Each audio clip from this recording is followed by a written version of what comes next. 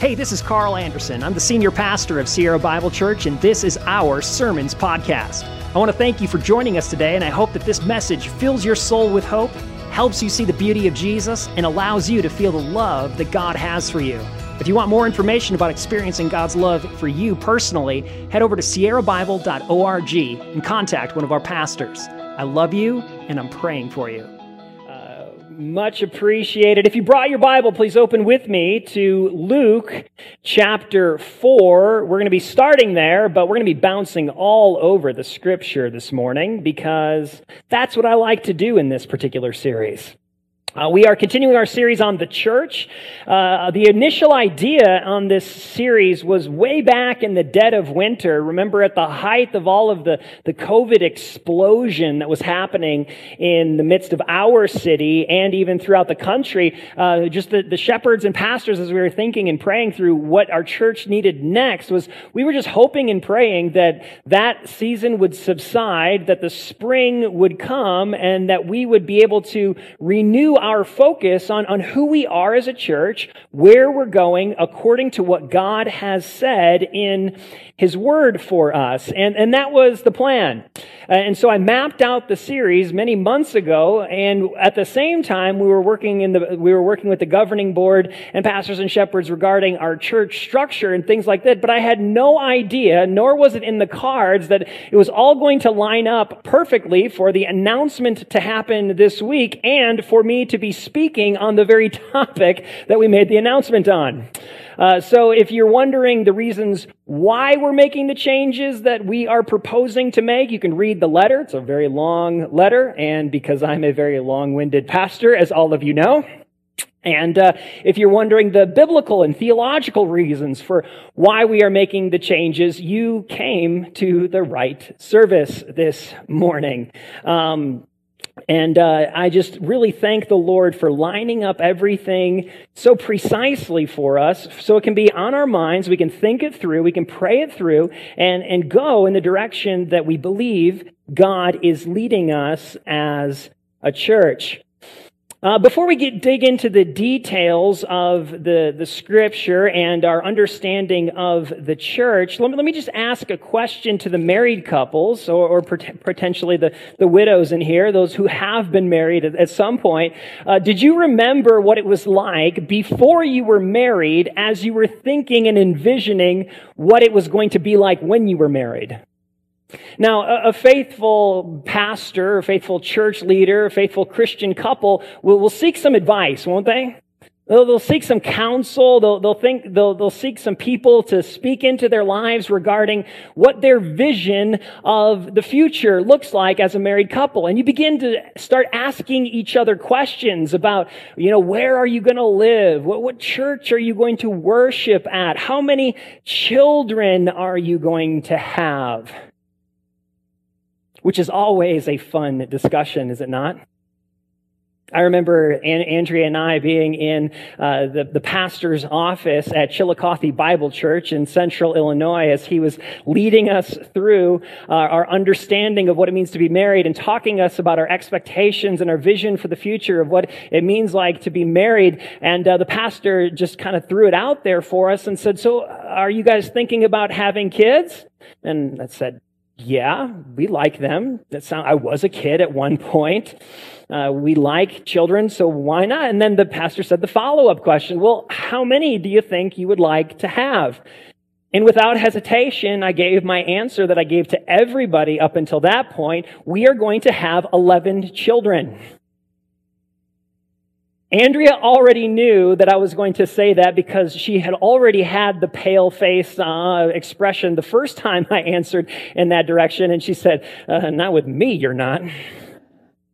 But I would answer 11 children because I need a full soccer team.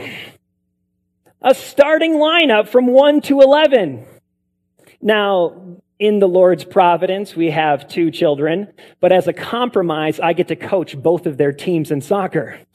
So it's like I have 26. But as you are thinking and praying through what the future might look like, you rest on certain things that are rock solid foundations for you as you move forward into your marriage. This is what we did as a church through this series. As we opened up the series on the church, we just simply sought the Lord in prayer. So God birthed the church through prayer, and as we are going to be thinking about what the church is, let's be a people who pray.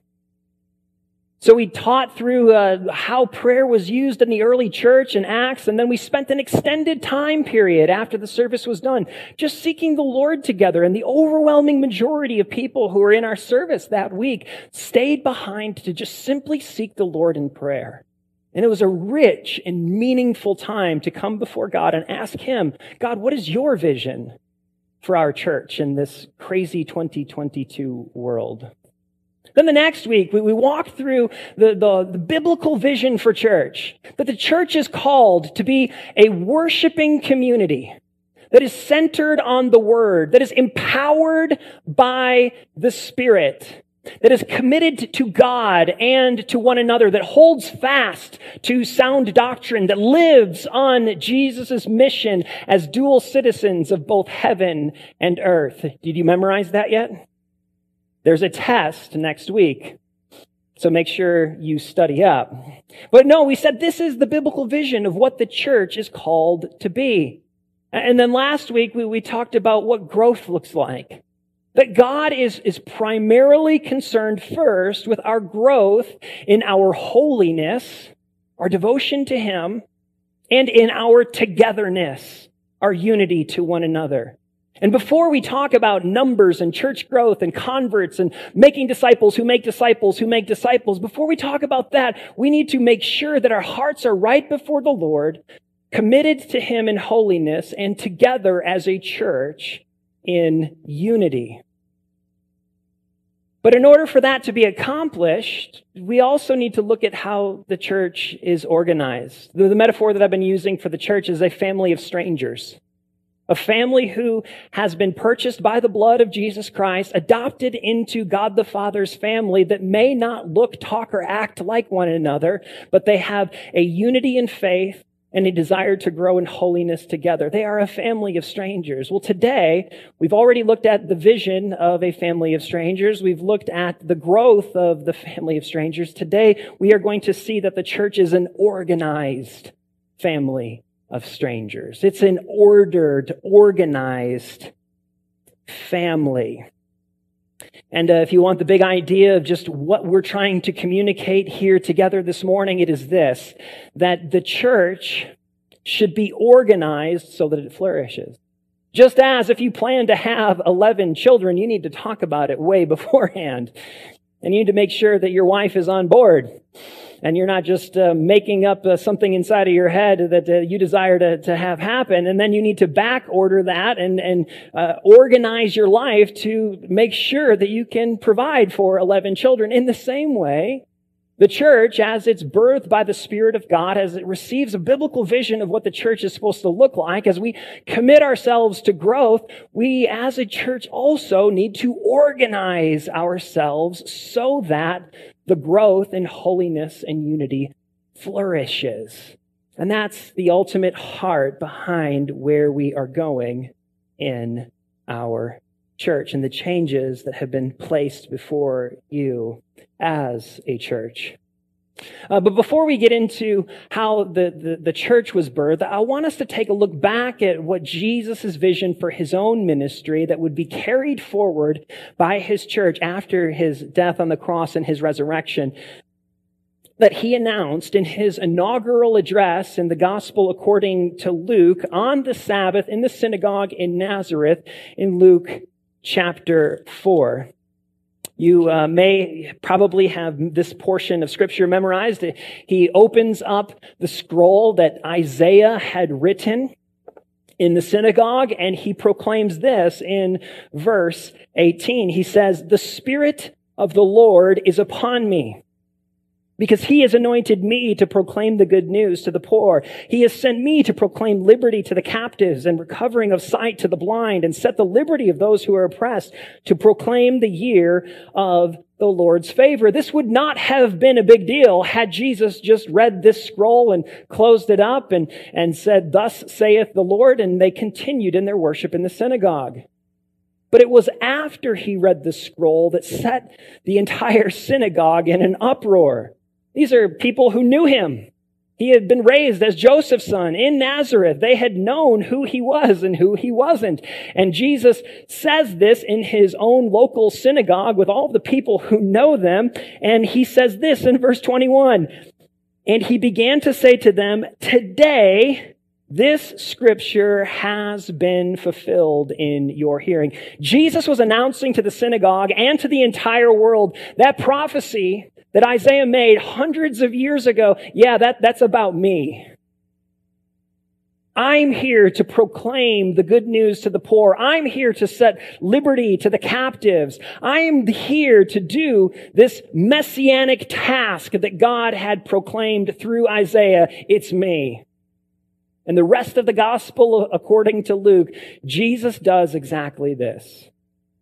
And they murder him for it. But his murder wasn't just because of religious opposition. His murder was to forgive the people of their sin, to atone for sin.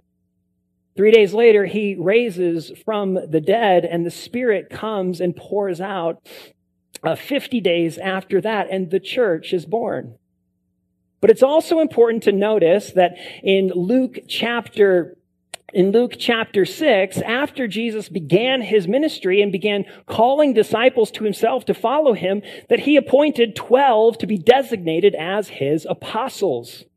Apostle is just a word that means sent one, a commissioned one that is going to be an ambassador on behalf of someone else.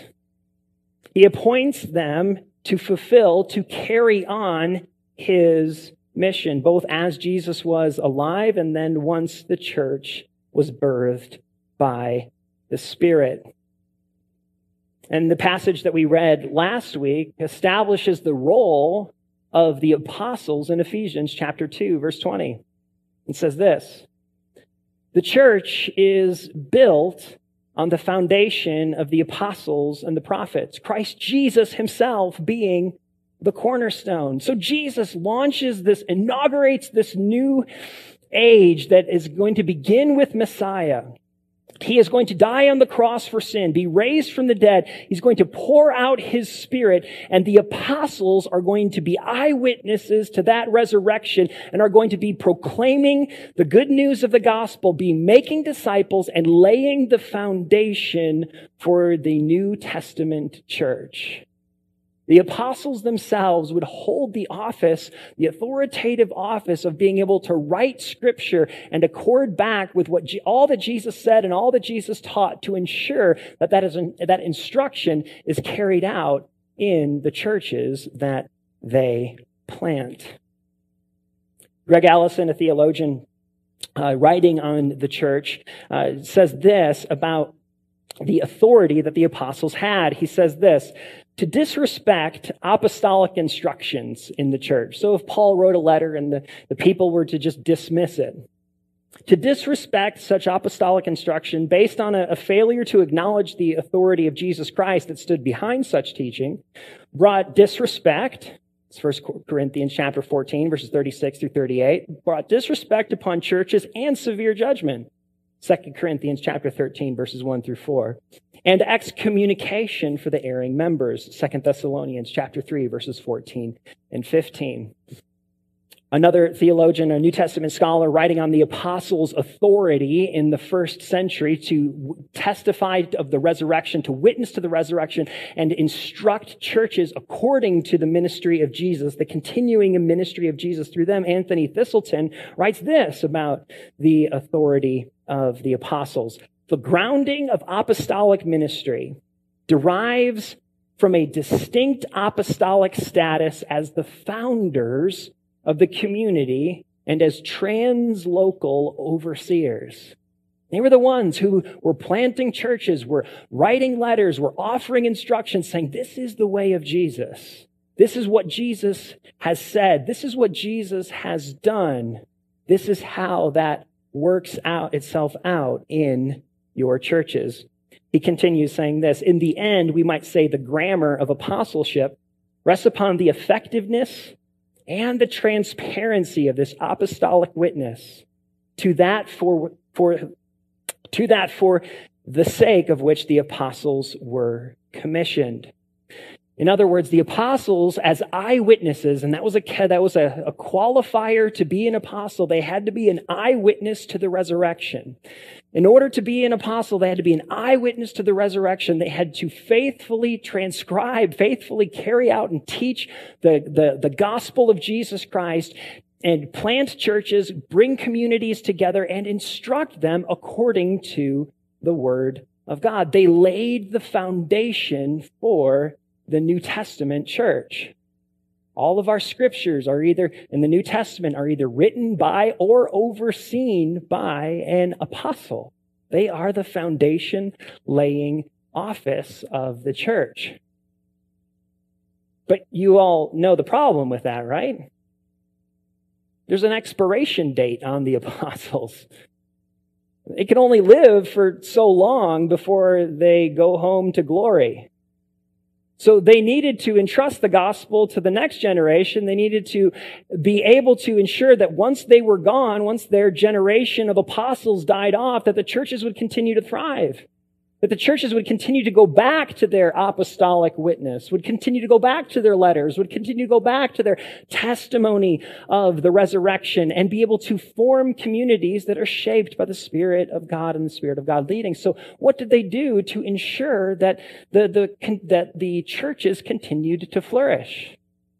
Thankfully, we're not left hanging, not even close to left hanging.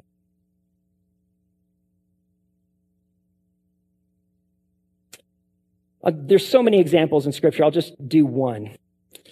In Acts chapter 15, some apostles Paul and Barnabas were commissioned by the apostles, the elders in the church, to go and preach the gospel to the Gentiles. Paul and Barnabas, they go and do that, and God just saves a number of Gentiles. They begin forming churches, planting churches, and all of a sudden some people got wind of this in Acts chapter 15 and were like, in order for the Gentiles to be saved, in order for the Gentiles to experience the blessing of Abraham, in order for the Gentiles to truly know the true God, if they truly want to be saved, we got to circumcise them boys. They gots to be circumcised. If not, they're not true followers of Yahweh, of our God. They're not truly saved. So this debate popped up, and Paul and Barnabas, on apostolic authority, said, absolutely not. No possible way. And they testified all the wonderful things that God was doing among the Gentiles, how he was saving so many of them. And they stood firm and saying, no, if you need to be circumcised in order to be saved, you might as well go emasculate yourselves. Well, that's what he says in Galatians to the people who make the same argument. But the whole church convened together. All of the apostles got together in Jerusalem and they hashed it out. They talked through the arguments. They talked through what the scripture says. In verse 6 of chapter 15, it says, the apostles and the elders were gathered together to consider this matter. I'll spare you the details, but after deliberation and debate, the apostles agreed with one another that circumcision is of no material for salvation. James stands up and he says this in verse 19 to conclude things. It's therefore my judgment that we should not trouble those of the Gentiles who turn to God. But we should write to them to abstain from things polluted by idols, sexual immorality, and from things that have been strangled, and from blood. Then in verse 22, this beautiful passage says this. At the conclusion of their decision, it seemed good to the apostles and to the elders and to the whole church The apostles, the elders, and the whole church agreed and said, yeah, this is what God has done in the gospel. Gentiles do not need to be circumcised in order to be saved. But we're still not answering the question of, well, what happens when the apostles die, when those who have eyewitnessed the resurrection have passed on?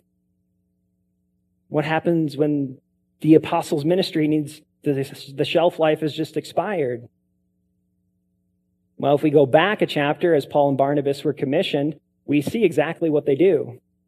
In chapter 14, they've already gone through Iconium and Lystra and Derbe and Antioch, and they're planting churches in each one of these cities. And after a while for planting churches, it says this in chapter 14, verse 23. And when they had appointed elders for them in every church with prayer and fasting, they committed them to the Lord in whom they had believed. After a while of discipling and ministering the gospel, they noticed and recognized these men are elders within the church. These men are men of character and stature and are able to lead the church even when we are gone as apostles. And they appointed them to continue the ministry of eldership. And as you're reading through the New Testament, it's important to know that the words elder or presbyter or shepherd or pastor, they're all, we'll leave it at those because there's a couple other synonyms, but they just confuse you. There's a bunch of them, and they all are talking about the same office when they're talking about an office within the church. So you might ask, well, then how do we understand and recognize who are elders? The ones who have the most money, the most social clout within a particular religious community, the ones who can get the most done, who can roll up their sleeves and do the hard work that is necessary to be done. Paul actually gives us the very qualification that he looks for, and he instructs his apostolic delegates, Timothy and Titus, to appoint elders in other cities. If you want to turn with me to 1 Timothy chapter 3. I preached an entire message on this summer. If you want to look back at YouTube, you can go watch the whole thing there. But he gives very specific qualifications for those who are qualified to be elders within a particular church. In 1 Timothy chapter 3, it says this, the saying is trustworthy and deserving, the saying is trustworthy. If anyone aspires to the office of overseer, elder, pastor, shepherd, the office of overseer, he desires a noble task. Therefore, an overseer must be above reproach, the husband of one wife, sober-minded, self-controlled, respectable, hospitable, able to teach, not a drunkard, not violent but gentle, not quarrelsome, not a lover of money. He must manage his own household well with all dignity, keeping his children submissive. For if someone does not know how to manage his own household, how will he care for God's church? He must not be a recent convert, or he may be puffed up and become conceited and fall into condemnation of the devil. Moreover, he must be well thought of by outsiders so that he may not fall into disgrace, into the snare of the devil. These are basic Christian characteristics, are they not? Everyone should be growing in a number of these areas. Gentleness, submissive, or being a good parent, a good father, not a drunkard, not violent, not quarrelsome. But the two distinctions of the elder that is not in other qualifications for the other office that we'll see in a moment, the two distinctions is able to lead a church, and able to teach. Able to take the instruction of the apostles that has been written down for us in Scripture, that has been testified to, and teach and instruct the congregation, the church, in those things. This is also the reason why our church has the conviction that we don't ordain, we don't place women in the position of the office of elder or overseer, because in chapter 2 of 1 Timothy, it says this, starting in verse 8. I then desire that in every place men should pray, lifting up holy hands without anger or quarreling. Likewise, that And likewise, women should adorn themselves in respectable apparel with modesty and self-control, not braided hair or gold or pearls or costly attire, but with what is proper for women who profess godliness, with good works.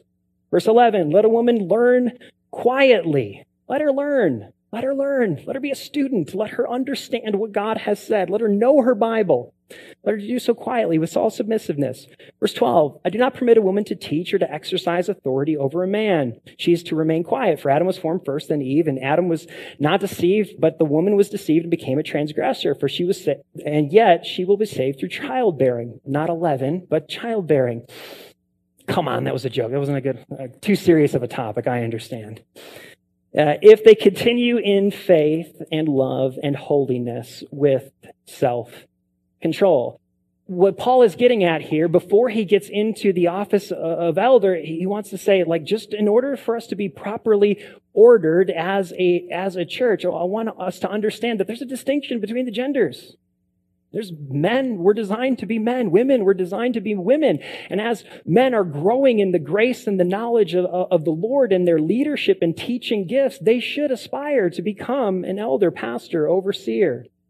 Even if it's at a lay level or just within their home, they should aspire to the office of overseer.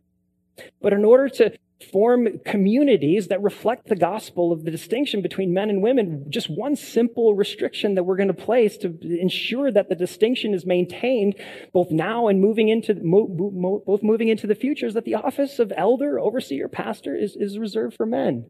Does that mean that women can't lead and women can't teach? Of course not. There's plenty of women who are fantastic leaders. There's plenty of women who are fantastic teachers. But it simply means that in the church, the office of pastor, overseer, elder is reserved for men, and women can learn all that God has called them to learn under the teaching ministry of the local church. But that's not the only office that the New Testament prescribes. The New Testament prescribes for the church in order for it to flourish. The second office, he goes right into it in 1 Timothy chapter 3. He moves right into it in verse 8. There's also the office of deacon. The office of deacon is built upon the apostles' work in Acts chapter 6. We all remember this passage. Acts chapter 6, the church is growing at a large rate, and there's Jews that are being saved that are both have a Greek background and just simply a normal Hebrew Jewish background. And just in the normal administration of the church, the Hebrew women or Hebrew widows were receiving money and care and love and concern, and the Greek widows, the Greek Jews, they weren't receiving the same care, love, appreciation, financial assistance. And there's, like there is today, there was complaints that happened, and the apostles were like, well, man, our primary job is to lead and to teach, ministry of the word and prayer. Like, we can't neglect the ministry of the word and the prayer to wait tables to make sure that everybody is eaten and is provided for. So here's what we're going to do. We're going to get the church together. We're going to pray, and we are going to designate 7 servants to make sure that these widows are taken care of. This spirit of Acts chapter 6 becomes the deacon ministry that Paul describes in 1 Timothy chapter 3, verse 8. And these are the qualifications of a deacon, which a deacon is just a fancy office term for servant. Deacon must likewise be dignified, not double-tongued, not addicted to much wine, not greedy for dishonest gain. They must hold to the mystery of the faith with a clear conscience, and let them also be tested first, and let them serve as deacons, and if they prove themselves blameless. Verse 11, their wives likewise must be dignified, not slanderers, but sober-minded, faithful in all things. Let deacons each be the husband of one wife, managing their own children and their own household well. For those who serve well as deacons gain good standing for themselves, and also great confidence in the faith that is in Christ Jesus. Deacons have very similar qualifications to that of an elder, but they are not tasked with leadership, and they are not tasked with the teaching ministry. Also, you probably saw there's a clever little line that Paul inserts there in verse 11.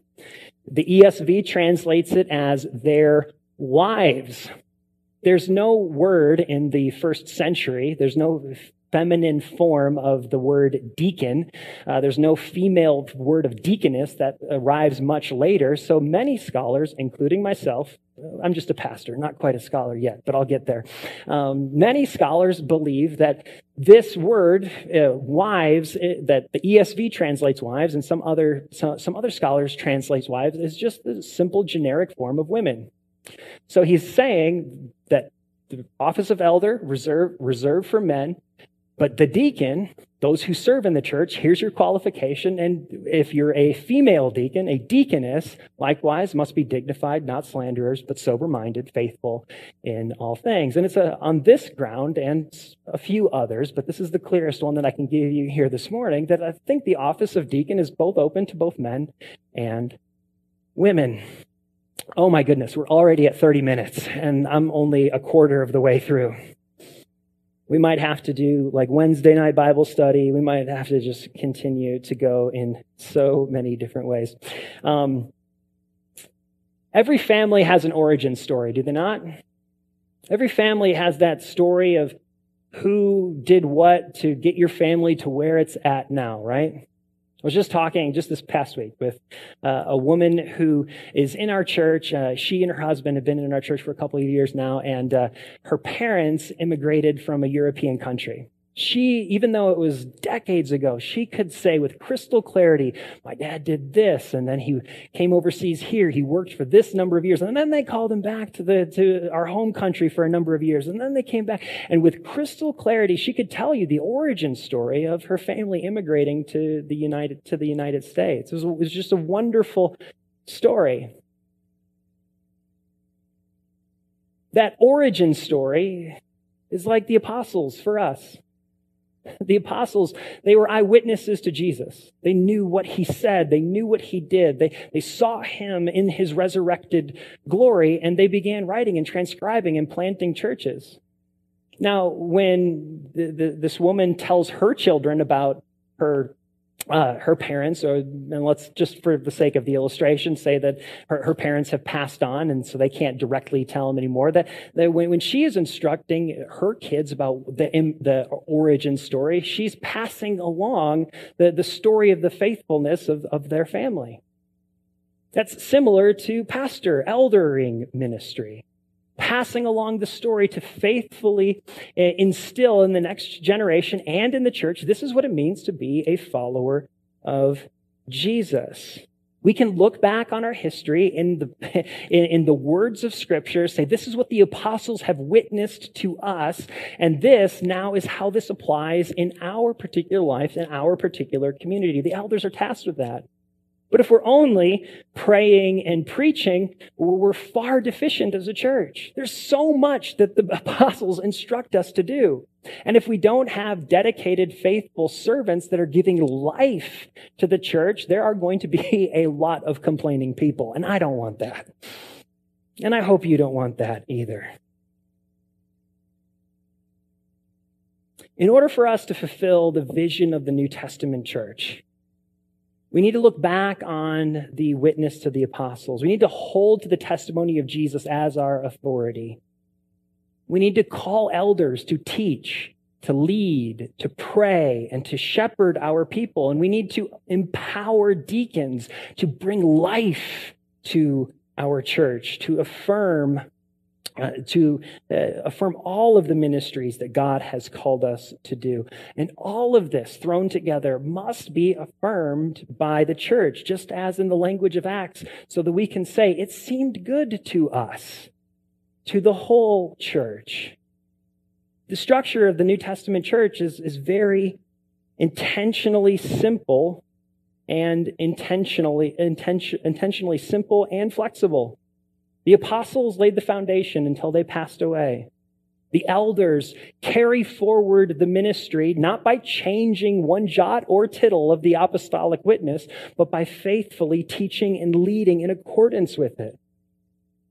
And the deacons serve to ensure that life is flourishing within the church. So now there are currently two offices in the church. Right now, as our church, they're just a little confusing as to what they happen. The senior pastor right now, constitutionally, me, I'm the only elder in the Constitution and bylaws. I don't operate that way. I try to make sure that I'm underneath the authority of our shepherding ministry to ensure that I'm being held accountable. But constitutionally and bylaws, I am a lone ranger. I can do whatever I want. And the only recourse you have as a congregation is if you compel the governing board to call a congregational meeting that puts my job on the line. That's the only recourse that you have continually. Yes, there's an annual review. There's an annual review that the governing board is called to do, but the governing board is specifically designed to not handle the spiritual matters. So it'd be a very easy recourse for me to just say, "Well, God told me so," and you don't want that. So in our current structure, I'm the solo elder, and our governing board serves as a semi-deacon board, but it also has the added responsibility of spiritual leadership in the oversight of me. But I already gave you my example of how that would work out. So at best, our system is just confusing, biblically speaking. It's not sinful. It's not heretical. It's just biblically confusing. And so that's why we've taken the steps during a time period of health. There's no major split. There's no huge controversy. Nobody's calling for anybody else's job or anything like that. It's just during a time period of health when we have had a governing board that's functioned for 5 years, that has done a fantastic job, that I've enjoyed laboring alongside of for all of these years. It's during this season of health that said, okay, now it's time to review. Not in response to crisis, not in response to somebody or this person or that person leaving the church, but just in response to, it's been 5 years that we've been living under it. Let's review it. So the hard copies, as Scott mentioned, of the new Constitution and bylaws that we'll be voting on will be available in the back that you can review and look over, ask questions. Like this is a process in which we want to all do together. As I'll mention, man, I'm long-winded this morning, but this is a process that we all want to do together. So nobody's going to be left behind. We have as much time we have a number of months to talk and pray through this, and it's intentionally designed this way. So you're not just ramrodded by a pastor's vision, but everybody can get on board with where we are headed and ask the questions that need to be asked. I'll go through this last part quickly because I'm already over time. But the question needs to be asked of who gets to make these decisions? Who in the New Testament church, who gets to make the decision? Yes, we know that the scripture has final authority, especially churches after the Protestant Reformation, that sola scriptura, the scripture alone, holds the authority. We know that Jesus Christ himself is the head of the church, but when the rubber hits the road, we need to ask ourselves, well, who gets to make the decision for Jesus? Who gets to say what Jesus wants in things that the scriptures may either be silent on, or the scriptures encourage the exercise of wisdom. So there's 3 basic ways, and like I said, I could talk about this or we could just keep going until the late afternoon, but I know that many of you are just really desiring to get over to Pizza Plus and have yourself some nice pizza. So I'm not going to talk forever on this, but there's basically 3 ways that the church has settled who makes decisions. The first is a hierarchy. So it'd be one particular we'll just call a authoritative figure that oversees a number of churches in a particular region, and a number of those authority figures operate together in a hierarchical structure that then comes down to make decisions for the local churches. There's much more precise ways of describing this, but I want to just talk in very general terms. If any of you have an Anglican background, and the Anglican Church works within a hierarchical structure of bishops, presbyters, priests, rectors, and deacons. If you want to know all of those things, stick around and talk to me afterwards. It'll be fun for me and be punishing for you.